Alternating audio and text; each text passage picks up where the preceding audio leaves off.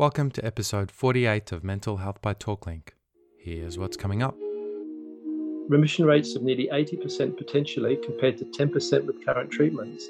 For people with PTSD who are suffering terribly, we should be rushing to the finishing line.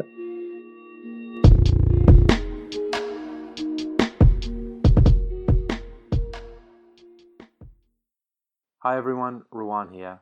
We just want to offer the following update before we get launched into today's episode. We recorded this conversation in October last year, and on 1 February this year, the Therapeutic Good Administration, so the TGA, announced that from 1 July 2023, the medical use of MDMA and psilocybin will be rescheduled from Schedule 9, which is prohibited substances, to Schedule 8, which is controlled medicines. So this will enable authorized psychiatrists to prescribe these substances for treatment-resistant depression and for treatment of resistant post-traumatic stress disorders. This is absolutely huge news, and it makes this conversation with Peter Hunt from Mind Medicine Australia, who was at the forefront of this application, even more timely. So we're really excited to get stuck into today's conversation. Hi, I'm Ruwan, and today we're speaking with Peter Hunt, who is not your conventional mental health practitioner. Peter is in fact a career investment banker with 35 years of experience as a banker. He's advised local and multinational companies and governments in Australia. But the reason why we're speaking with Peter is because he is also an active philanthropist involved in funding, developing and scaling social sector organizations with a goal to create a better and fairer world. Specifically, Peter is the chairman of Mind Medicine Australia, which he established with his wife Tanya de Jong in 2018. Mind Medicine Australia supports clinical research and works towards regulatory approved and evidence-based psychedelic assisted therapies. In our conversation today, we explore a course that Mind Medicine Australia has developed to help train the next generation of clinicians. Peter shares his view on the application of MDMA and psychedelic assisted therapy in Australia, as well as some of his own personal journey. Today's podcast is brought to you by talklink.com.au, a modern and approachable mental health directory helping Australians connect with the right mental health practitioner. All the practitioners are available to see clients straight away. There are no waiting lists. They're all independent, licensed and insured, and are available for online or in-person consultations. On TalkLink, you can watch a short video of each therapist to get to know them a little and check out their training and experience as well as their pricing in a transparent way to decide if this is someone that you would like to connect with. Okay, let's dive in. Yeah, I'm Peter Hunt. I chair a mental health charity called Mind Medicine Australia. The purpose of Mind Medicine Australia is to develop the ecosystem in Australia, the environment, so that psychedelic-assisted therapies can become a normal part of our mental health system. So that, really, if you've got depression or PTSD or one of the other key mental illnesses these therapies can work with, and you go to see your psychiatrist or your doctor or whatever, what that psychiatrist will do is talk through the alternatives for you. And that could be antidepressants, it could be going for therapy, it could be TMS, it could be ECT. There's a whole range of things that the psychiatrist may talk to you about. But we want that psychiatrist to also say to you, look, there's another therapy called psychedelic assisted therapy. This may suit you for the following reasons, and take you through the pros and cons so that you as a patient have the choice. Now, we're not trying to get in the way of the patient-doctor relationship. We want patients and doctors to have more treatment options. There's so much in there we're going to unpack. Let's maybe just take a step back. Why? You've got this really interesting background. You're an investment banker originally. You're not the. Is that right? Yeah, I was an investment banker for about 35 years. Really left investment bank over 10 years ago. I mean, I wouldn't imagine you as the typical advocate for this type of therapy. So why are you doing this? Because both my wife and I have a major commitment to the not-for-profit sector. I realise I've been lucky in life. I was lucky enough to get into a sector really in the early stages, and I've done very well, and I'm healthy, and I've had a good life. But there are so many people in our society that haven't had that luck. And mental illness is one of the most debilitating things. You can try and be positive about your life. You can try and get out there and do things and lead a good life. But if you're suffering from mental illness, it is really hard. And the problem at the moment is that the treatment options that doctors have and health practitioners have available, frankly, aren't good for a large number of people. They don't work, or if they do work, they work poorly. Unless we have innovation in the sector, what we're going to find is that suicide will continue because desperate people do terrible things. People will lead lives which aren't the lives they should lead, all because we haven't tackled the problem of how we actually help people get out of the mental health sector and away from debilitating mental illness. So why did I get into this area? Because it's a hard area.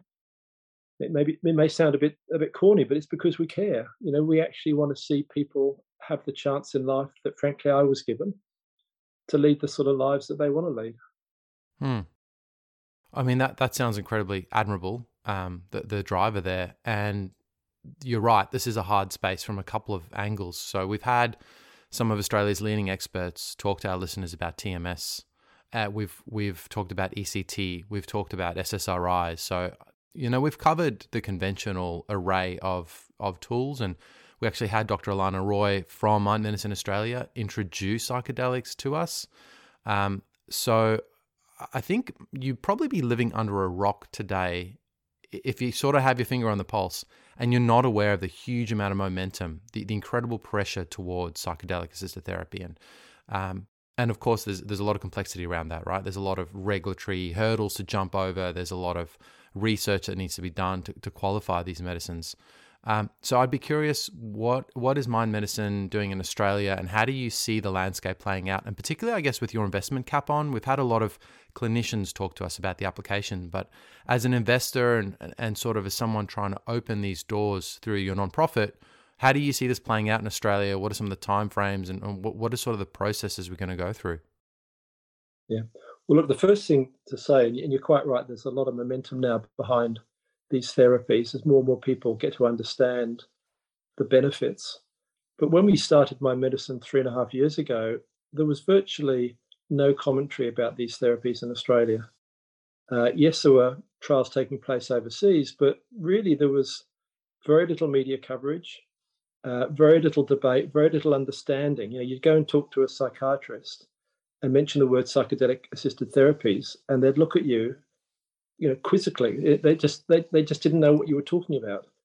So one of the things we've been doing over the last 3.5 years is a massive awareness campaign, and that's involved us, almost every day speaking to different groups, so psychiatrists, psychologists, psychotherapists, and so on, to bring them up the curve so that they understand that this isn't hokey pokey stuff. These are therapies that have gone through now an enormous number of trials. And the trials have shown them to be effective, and they've shown them to be safe when they're done properly in a medically controlled environment. So you're right. I mean, there is momentum now, but there wasn't momentum when we started. So that's the first point. And the need for education is really important because we're dealing with substances that have been demonized in our society. The war on drugs 50 years ago basically outlawed them. When something is outlawed, the typical response people have is it must be bad. Otherwise, why would it be outlawed? Now, the comment I want to make here is we're talking about medical use. Whatever people think about recreational use of these substances, we're not talking about recreational use. We're talking about medical use. And in a medically controlled environment, they're safe and effective. But you've got to get over that educational curve with people. You've got to get them to actually realize that just because something is illegal for recreational purposes doesn't mean that the substance itself is bad. It's how you use it that has to be questioned, but the substance itself is neutral. So a lot of work done with that. In terms of your question about timing, the challenge in Australia is that we have a lot of inertia in our system and we have a lot of vested interests. We have a system where if you've got depression today, with current treatments, you've probably got a 1 in 3 chance of going into remission. You've got another 1 in 3 chance of some form of positive response. Now, when I say positive, it may mean that you're on SSRIs.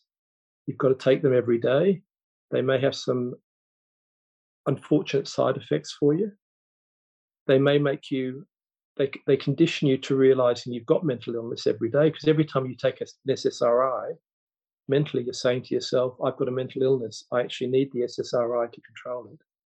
So there's a third there who get some form of positive response, but with it's not all upside, because as I say, it's a conditioning that you've got mental illness, and you may have nasty side effects like sleep, libido, a whole range of things that go along with taking SSRIs. And then there's a third group who get no benefit. They get no benefit from either therapy or pharmaceuticals. And for those people, the system doesn't work. And they're the people that we're really focused on in these early days. And part of what we're doing is convincing or trying to convince the regulators that it's time, that we can go on researching these therapies forever. And, we should keep on researching them because we should keep on trying to improve them. But we've got to a stage where the data is clear. They're safe, they're effective. If they're used in the right way, people in that third of people who get no benefit, they deserve the right to access these therapies. So that's depression. With post-traumatic stress disorder, if I did the same numbers for you, it's less than 10% who go into remission. So if your son or daughter or wife or friend has post-traumatic stress disorder, they have a 1 in 10 chance under the current treatment paradigm of getting well. There's probably another 25% who get some form of positive response, but that doesn't mean they get well. It just means they get some sort of benefit. And there's 65% who don't get any benefit. And if you've got post-traumatic stress disorder, that's a really difficult, challenging mental illness to have. Those people deserve the right to be able to choose with their psychiatrists to access these therapies. And we're doing a lot of work to try and overcome the inertia in our regulatory system to enable that to take place. And it's challenging because it's so easy to say no. Of course, and it's easy to stay and keep the course, right? But, I've heard just in my anecdotal conversations with clinicians, and I guess we've been incredibly grateful to have access to some of the most prolific contributors to psychology, mental health, counseling, psychiatry on our show. And I'll confess, this is like my pet topic when we're done with the conversation. We'll have our theme, and at the end, what are you doing this weekend? Oh, by the way, what do you think of psychedelic assisted therapy? Just because it's such an emerging space, it's always an interesting point. And almost every person I've spoken to in the field, professional, have said, yeah, I know, it's really interesting. I am really curious to see where this goes. I think that it has huge promise. That's been the consistent theme. So, I think that's a good signal, right? It is, but it's interesting what you've just said, because what you're highlighting is that people are curious. I'm interested to see what it goes, but the challenge is to convert people from saying that to actually making it happen. We're great in Australia of saying, yeah, we're curious, it looks interesting, but there's very few people that take that and then make something happen. And that's what we're trying to do. We're trying to convert that curiosity to, let's make it happen. Let's stop talking about it. Let's stop just being curious. Let's actually put the patient first and provide these therapies to patients as an option with the right controls in place to make sure they're safe. And, we are very focused on right protocols, right medical environment to make sure that the experience is a safe experience. It can be a challenging experience, but the challenge is actually part of the way a patient recuperates and goes into remission. So it's an important challenge to go through. I want to dig into that process in a lot more detail, but I think just as a sidestep before we go there, there's sort of two sides of this coin. The one is the process for getting drugs legalized takes time and it's complex, and maybe it's too conservative. The COVID vaccine was maybe an example of that, right? Like I think Moderna had the vaccine within 2 days and they had people volunteering to do stress trials and yet it didn't roll out. Hundreds of thousands of people died while we were too afraid to expose people in a context of a clinical trial. So maybe there's a separate conversation there for the conservatism of the process. But as it stands at the moment, we've got 3 phases of clinical trials. And at the moment, we're at phase 2, largely speaking, right? No. If you look at MDMA assisted therapy, that's halfway through phase 3. In other words, phase 3, there are 2 separate trials. Sure. They've completed the first trial. They're now into the second trial. The first trial showed remission rates in phase 3 of 67%. Over the next 12 months, based upon the phase 2 trials, they're expecting that to go to close to 80%. Now, just think about that. Remission rates of nearly 80% potentially compared to 10% with current treatments. For people with PTSD who are suffering terribly, we should be rushing to the finishing line. Now, I don't mean by that we don't make sure the right controls are in place. The other thing I should say about that phase 3 trial, it was really interesting. They had the placebo group. And when you're dealing with people with PTSD, and I think the average life of the PTSD for the group was about 14 years. So these are people who had really been suffering for a long time. What they found with the placebo group was actually the risks were greater. In other words, the placebo group had the placebo plus therapy, and the MDMA group had MDMA plus therapy. And what they found was that in the placebo group, you had with some of the patients, you had suicidality. You didn't have that in the MDMA group. And what that's actually saying is it may well be that MDMA therapy for PTSD is actually safer than conventional therapy. And I'd love to unpack that for you and why that might be the case. But if that is true, that we're actually talking about something that could be safer than conventional therapies. It's really interesting. Psilocybin, you're dead right. It's just completed phase 2B trials, a very large trial. And again, we saw remission rates for depression in that trial twice as high as remission rates in the placebo group. So again, very positive results. Yeah, I think you paint an interesting picture when you consider that the placebo are at potentially an increased risk of suicide, right? So it's not like you're truly trading off against a placebo of someone that's unaffected by depression at all. You're actually trading off against a placebo that is at risk. And so I think you make a very valid case there. I guess, there is this pipeline, this journey of getting drugs clinically approved. And Australia is sort of, a couple of steps behind that still. I mean, once the FDA in the US approves it, maybe the TSA will approve it, maybe they won't in Australia. Maybe they'll make us do our own trials, and I know some of those are already under the way. Yep. I mean, what's your sense on the rollout process in Australia? I know Mind Medicine's been quite forward in lobbying the TSA directly. A big part of this conversation, I think, it sounds kind of dry, but it's really relevant, is just legalizing getting access to the drugs right now. Can you talk about that for a moment? Yeah, it's well. Firstly, if we take a step back, we're not breaking new ground. And why do I say that? If you think about opioids, think about morphine. Morphine is used quite normally in hospitals. If somebody is in severe pain, morphine can be one of the options. And none of us look at that and think, oh, that's a bit iffy. If one of our loved ones is in pain, we accept that as being a way for pain relief. But, morphine is actually very close to heroin structurally. And so it's a medicine that has to be kept under lock and key and has to be kept carefully in hospitals and accounted for to make sure that it doesn't get diverted out of hospitals and medical environments into the recreational area. Opioids have been one of the biggest causes of overdoses of people. So you've got to look after them and make sure they're used properly.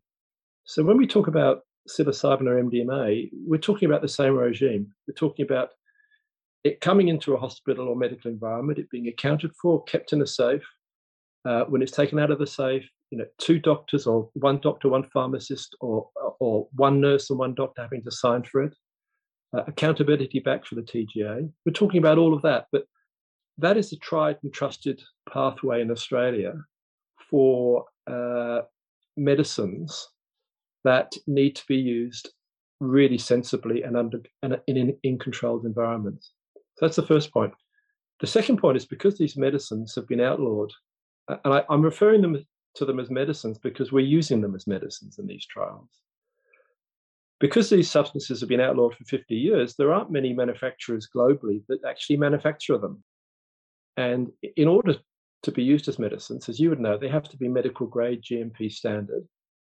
And what My Medicine has had to do is explore overseas where they can be obtained from. And we've done that, and we've now got sources of medical grade MDMA and medical grade psilocybin from 2 overseas pharmaceutical companies, and we've got them at reasonable pricing. So they're now available. As the therapies become more widely used in Australia, we're going to need local production. And again, we've done some work on that as well. But yeah, I mean, secure sources of supply are fundamental. We'd like them to be in Australia because that obviously overcomes supply line difficulties, and we're seeing a lot of those in the world today. But at the moment, yes, we do have right sources. Yeah, I mean, there's an issue with that though, right? In that pharmaceutical companies are incentivized when they have a patent on a product and they can control it and exclusively run with it and make money from it. They're a for-profit entity, and these drugs are really old. And to my knowledge, you can't get a patent on MDMA or on psilocybin, right? So how do you incentivize a pharmaceutical producer to make a drug that they don't necessarily control? It's like, hey, do you want to make some generic Panadol? Is kind of the argument. Yeah. Well, the answer to that is quite simple. That if you think about pharmaceutical manufacturers, there are 2 types. There's the type that you talk about, the type who want patents and want to make big margins out of patented products. They say to justify all the investment time they put into developing that product. There's a second group of pharmaceutical companies that manufacture off-patent products. So, when you go into your chemist with a prescription for statins, for example, the chemist may say to you, well, do you want the actual product which the doctors suggested, which is the product which comes from the original manufacturer who had the patent, it's now off patent, or I've got a white label product here for you, which is much cheaper, which would you prefer? And my reaction to that is always to say to the chemist, well, are they identical? And when the pharmacist says yes, then I say, well, of course I want the cheaper one. So I say that because there are contract manufacturers who manufacture pharmaceutical product which is off patent, and they make money out of doing that, but they don't get the margins that they would get were it patented. So you can access these contract pharmaceutical companies, and they just get a payment in exchange for manufacturing, just in the same way as somebody who manufactures any product which is off patent can get a payment. So you'd engage that cohort. Yes. I kind of want to go back to something you said earlier. I think you're preaching to the choir when we talk about the risk of opioids and how we manage that. And I think, just to build on that, for me, when I looked at the storyline and I realized that while the war on drug was at its highest point, Purdue Pharma were running on the side making OxyContin, and realizing that the devastation that caused, it's like the world just totally lost sight of what to focus on. And in the wake of that, created this incredible train crash societally behind us. And I think it's just an important salient lesson for us to stop and reflect on when we think about how we legislate drugs, because it clearly didn't work in that instance. No, you're spot on there. And you made a really important point, and that is, as a society, we're not really good at reflecting. We're good at taking these sound bites and not really thinking about what the sound bite's actually telling us, and then passing that on to somebody else. And OxyContin did an extraordinary amount of damage. It was a product that went through the trial phases that you've talked about. It had the nice label on it, had to be prescribed, but it was completely abused. And that abuse led to a huge number of people dying through overdoses. It also led to that pharmaceutical company basically applying for bankruptcy because they had misled people. So, again, we need to be more reflective. And when people make statements and it's mixed up with profit making, we've got to be just a bit careful that we don't assume that somebody who's trying to make big profits is naturally going to give a completely honest picture about the safety of their product.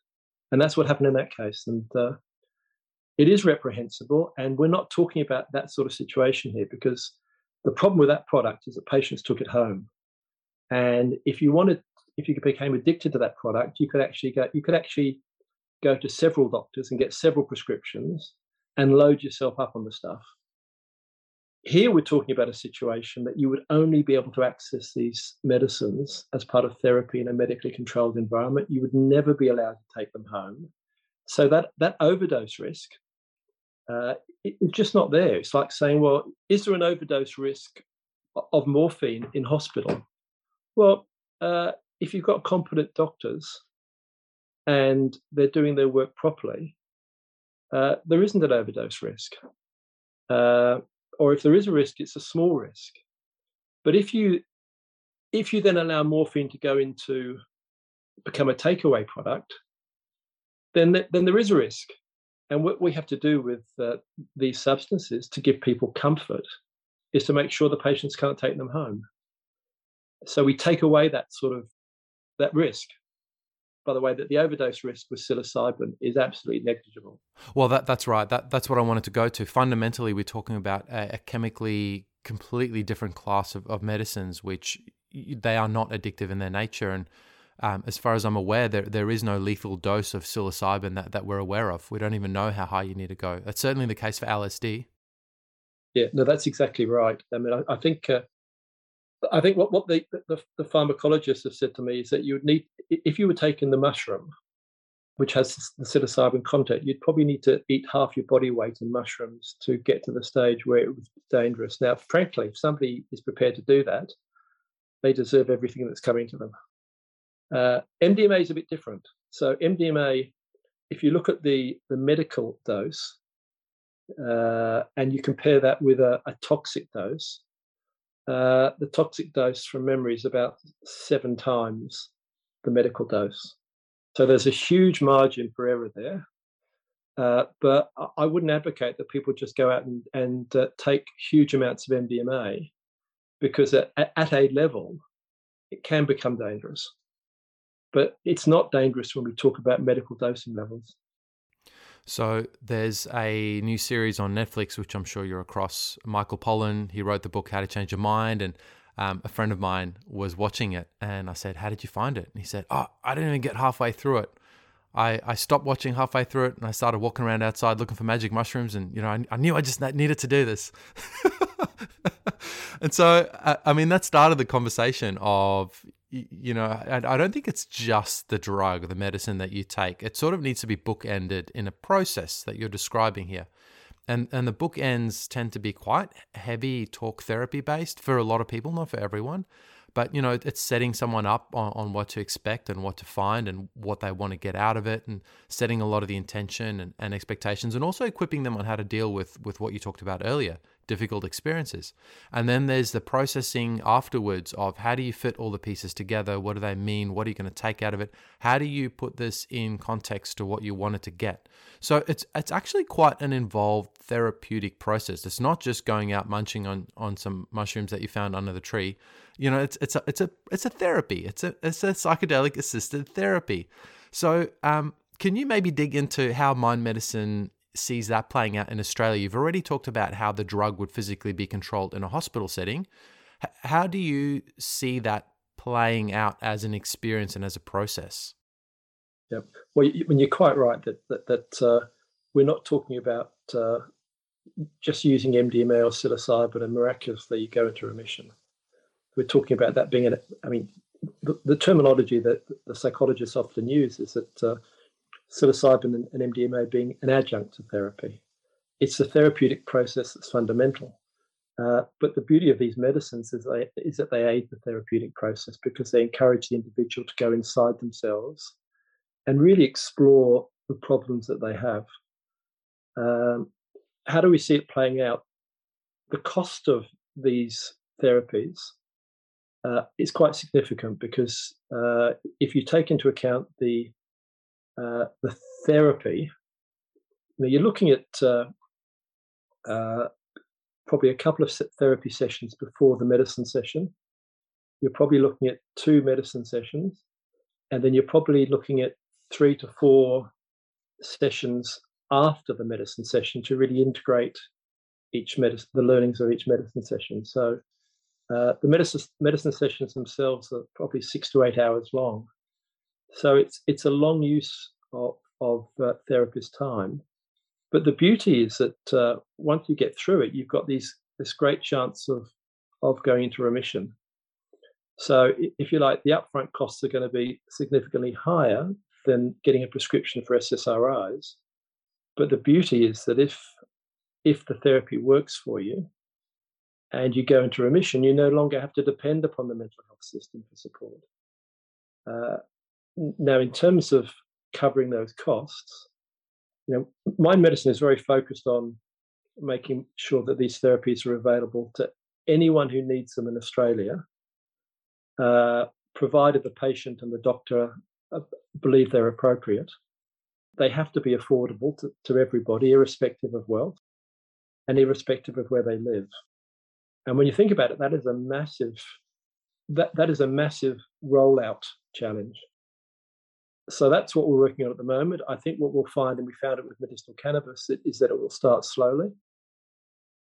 But as people get more and more confident about the use of these therapies, more and more doctors and more psychologists will be setting up practices focused on providing these therapies. But it will take time. And one of the roles that Mind Medicine will play is raising funds to help subsidize people who can't otherwise afford access to the therapies. And that's the charitable intent of the organisation. Is the cost driver the time there, the time to do the sessions, the time to do the actual dosing? Yeah. This is you've hit directly on it, that people keep getting worried about the cost of the medicine. Actually, the cost of the medicine is going to be tiny relative to the cost of the therapist's time. That's where the big cost is. One of the things we're starting to explore is, can you do this in groups? That's how it's done often in ceremony, where people take it. To use the term recreationally is actually a really bad phrase, because people often take it, as part of a ceremony, and they take it to give themselves the opportunity to go inside themselves and explore different levels of consciousness. Here we're talking about using it very much as part of the medical system, very much under the discipline of therapists and psychiatrists. The group session really strikes a chord with me because it's just so prolific in humans' history, right? I think I read a report by one anthropologist that said that only 2 societies ever studied did not have some element of psychedelic group initiation process, and one of them was like the North American Inuits. So, and the only reason they suspect is because they couldn't find any, because everything was under ice. Like there's no mind altering fish or algae that grew in their area. But if they had access to it, presumably they probably would have had the same ceremony. And there's a lot of healing and a lot of work that's done in those community contexts. So that's an interesting thought to me, that we could potentially transition to almost like an earlier form of human style community again, with almost like a shaman at the head of it. Yeah, no, it's a really interesting area, because if you think about treatments for drug addiction, often that's done through group therapy. In other words, people who, for example, heroin addicts, will get into a group with a facilitator, and they draw comfort and support from the people around them who are going through the same journey. And it may well be we can do the same thing here. We can have 6 people, for example, going through the psilocybin medicine session. Psilocybin, when you take it, the number of people around you is sort of irrelevant. You're in your own world. So if you have 6 people in a circle, why wouldn't that work? Each one of them will go through their own experience. When they come out of the experience, they can discuss it together. They can exchange views and learnings. They can provide peer support to each other after the therapy is finished. The great thing about social media has its pros and cons, but one of the great pros is that you can form groups, and the groups can then actually talk about their issues and the support that they need and the challenges they're facing. So that's a way of dramatically reducing the costs of the actual medicine dosing sessions. And it may well be that some of the integration sessions can be done in groups because, again, we learn as human beings from each other. So why wouldn't we be doing that? But that's into the future. I mean, I think it will start very much on 2 therapists per patient, but we have to drive down the cost to make it more and more accessible. I think the argument you made earlier, I don't know if explicitly, I don't think you explicitly made this, but it was implicitly certainly on the table of, weighing up the cost overall of someone who's chronically depressed versus an acute therapy that may last, a very short period of time at a high cost. I think that would probably, without running the numbers, I don't know, but I just intuitively feel like the scales are going to get tipped in favor of a once-off therapy, right? Like it's going to be much cheaper doing that than a life of SSRI drugs. Yeah, and you think about, if you look at, for example, unemployment and dependence on benefits, it's actually much higher with people with mental illness. Not surprisingly, because if you've got mental illness, you're challenged in terms of the discipline of work. So if you can get somebody well, not only is that good for that person because they can then get out and lead the life they should be entitled to lead, but it means there's much less support required from our society to support that person. And if that releases a lot of funds, then those funds can be hopefully used to support people who don't get the benefit from these medicines or have mental illnesses that are really, really challenging to any treatment. So you did right. I mean, yes, upfront costs are higher, but if you can get people well, wow, they become fully productive citizens. They're no longer dependent on government benefits. And hopefully we also see other social problems starting to get dealt with. So, for example, homelessness. If you look at homeless people, the rates of mental illness are really high. If we can actually treat people so that mental illness goes away, it may well be that the homelessness levels will start to reduce significantly. Domestic violence. I mean, I don't think any man goes out to beat up his partner. But if that man is traumatized, if that man has mental illness, well, we know that's a major cause of domestic violence. So the benefits of getting people well are extraordinary. We just have to have the courage to take the first step. Yeah, I think that's the nail on the head, right? It's a courage as a society, as all of our institutions need to go out and agree to move forward with this. Peter, I know that Mind Medicine Australia has developed this program to train clinicians, and in some ways it's really on the front foot because the program's out there before the Australian regulators have even approved the use of this medicine or these medicines. But I think there's a really cool element in sort of getting ahead of the curve on that. And from what I understand, this program's really tailored to clinicians, so mental health practitioners, or people who effectively want to fill that role in guiding individuals through these sorts of sessions. Can you talk to us a little bit about what those courses are, what it involves, and what the uptake's been and the feedback? Yeah. Well, there's 2 courses. The first one is the Certificate in Psychedelic Assisted Therapies. And in order to get into that course, you've got to have a medical background and you've got to have experience with dealing with patients with mental illness. That's entirely focused on clinicians, and it's taught by clinicians.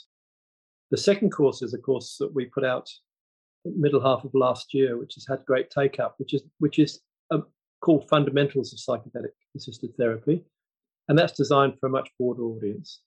It's much less intensive, but it's designed to bring anybody who's interested up the learning curve. With the certificate course for the clinicians, the reason we started that is that we anticipated that we could have a challenge in Australia with regulators. In other words, regulators would quite rightly say to us, Peter, this all looks very prospective, but we don't have anyone in Australia who can do it. So we wanted to meet that, as you say, ahead of the curve by ensuring that there were people in Australia who had been properly trained.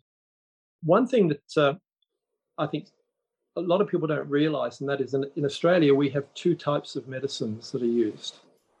The first one are registered medicines. So they've gone through the trial process that you talked about before, and they've been registered on the Australian therapeutic goods register, and that enables doctors to prescribe them.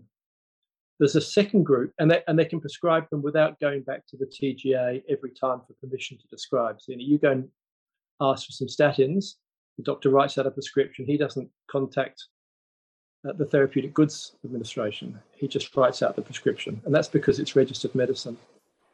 There's another category of medicine, and medicinal cannabis fits into this second category, which haven't gone through all the trials, but where the safety and efficacy data is strong enough that a doctor who has a treatment-resistant patient and believes that the medicine could be helpful can apply to the TGA on a case-by-case basis for permission. And that's, again, what's happening with medicinal cannabis. What we found in Australia is that a psychiatrist who applies for approval to use psilocybin or MDMA as part of therapy can get approval from the TGA. So the permit system works. The challenge is the states and the territories, because they're at the front line of enforcing recreational drug laws, and they struggle in their minds to separate medical use from recreational use. And that's where the resistance is at the moment. But hopefully that resistance will be overcome. And if it is, it means that these therapists who've been trained can start to practice, because the doctor will be able to get the permit from the TGA at the federal level and will be able to get the local, state or territory permit. The second immediate use of these qualifications is obviously to be therapists on trials. So that's the background to it. It's a 16-week course. It's a combination of online webinars, and they're run by an international faculty with some of the leading experts in the world. So extraordinary clinicians and researchers. People like Professor David Nutt, head of neuropsychopharmacology at Imperial College London and one of the leading researchers in the world. Dr. Gabor Mate, who many people will know of, an extraordinary clinician, has done a lot of work in the addiction and trauma space. He's one of the people who lecture on the course. Wade Davis, who's an extraordinary anthropologist from Canada, he talks about what you talked about, and that is the history of these substances and how they have been used ceremonially, really since the dawn of time. And then a host of other clinicians and researchers who teach online. The second element is residentials, and we use holotropic breathing as a way of getting the people going through the course to understand what an altered state means. So, that might, for those in your audience who've taken psychedelics, you know what an altered state is. But if you've never done it, and I try to describe to you what being in an altered state is like, it's really hard because language will never be able to explain. And holotropic breathing is something that can be used to enable somebody to go into an altered state, and it can be used legally. So that's why we use it.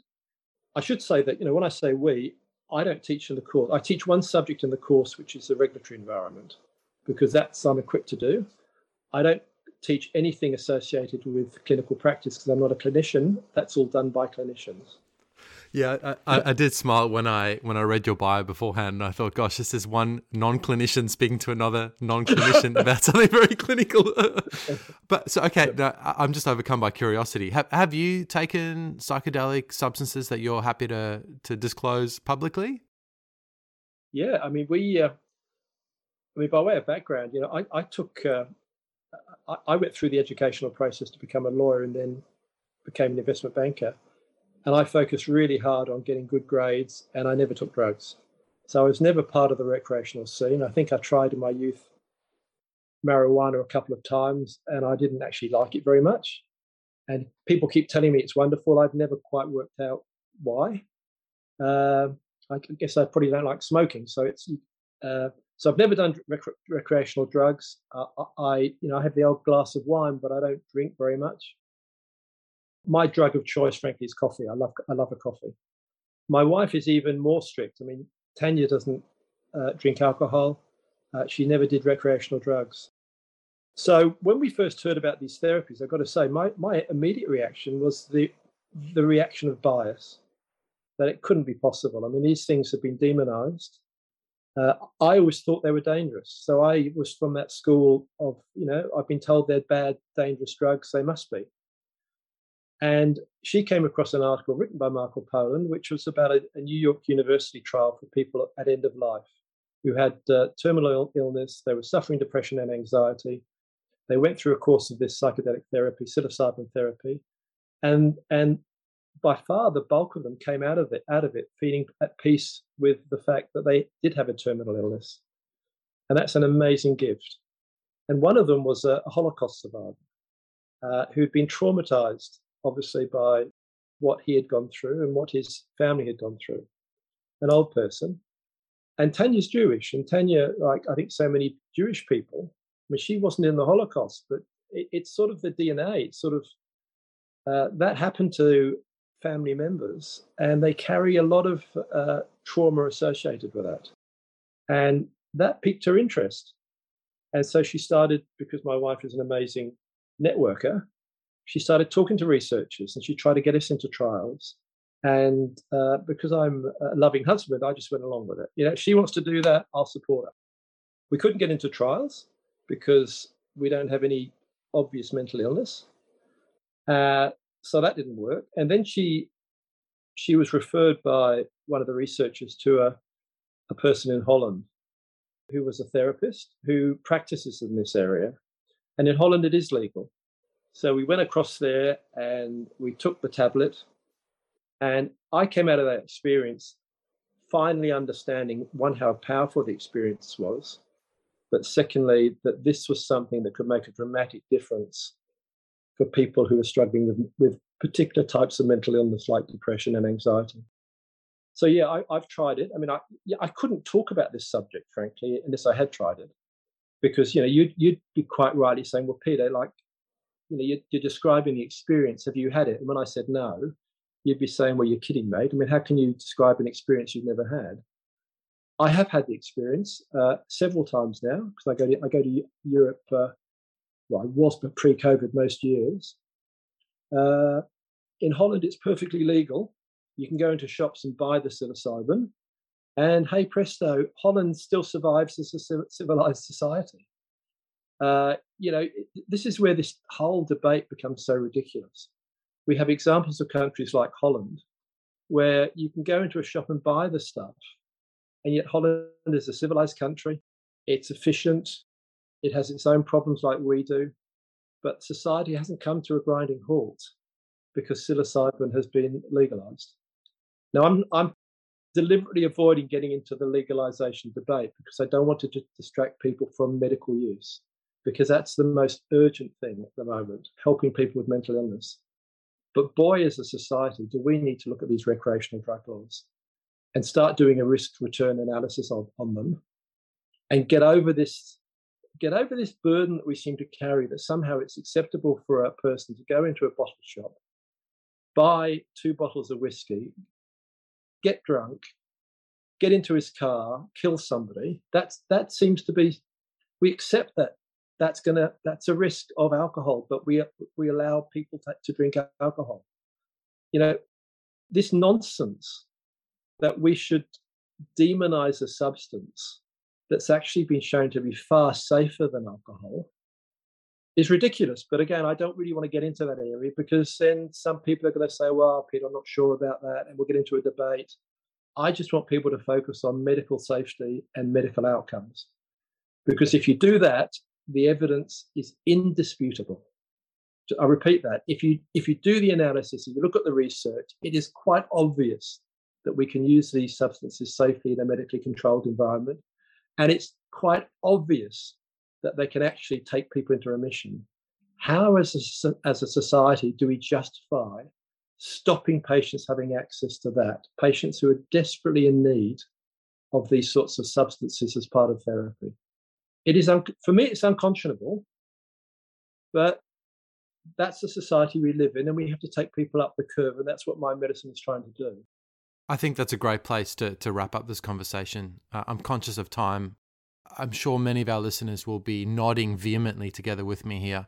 It's great to see organizations that have this purpose and this drive It's great to hear strong advocates like yourself to voice their own stories, but also contextualize it with data and numbers and help these large, slow-moving institutions take slow steps in the right direction.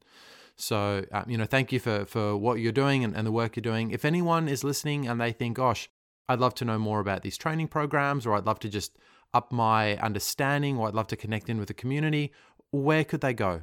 Go onto our website, mymedicineaustralia.org. You'll find there a wealth of information about the therapies, the trials, all the data you really need to go up the learning curve.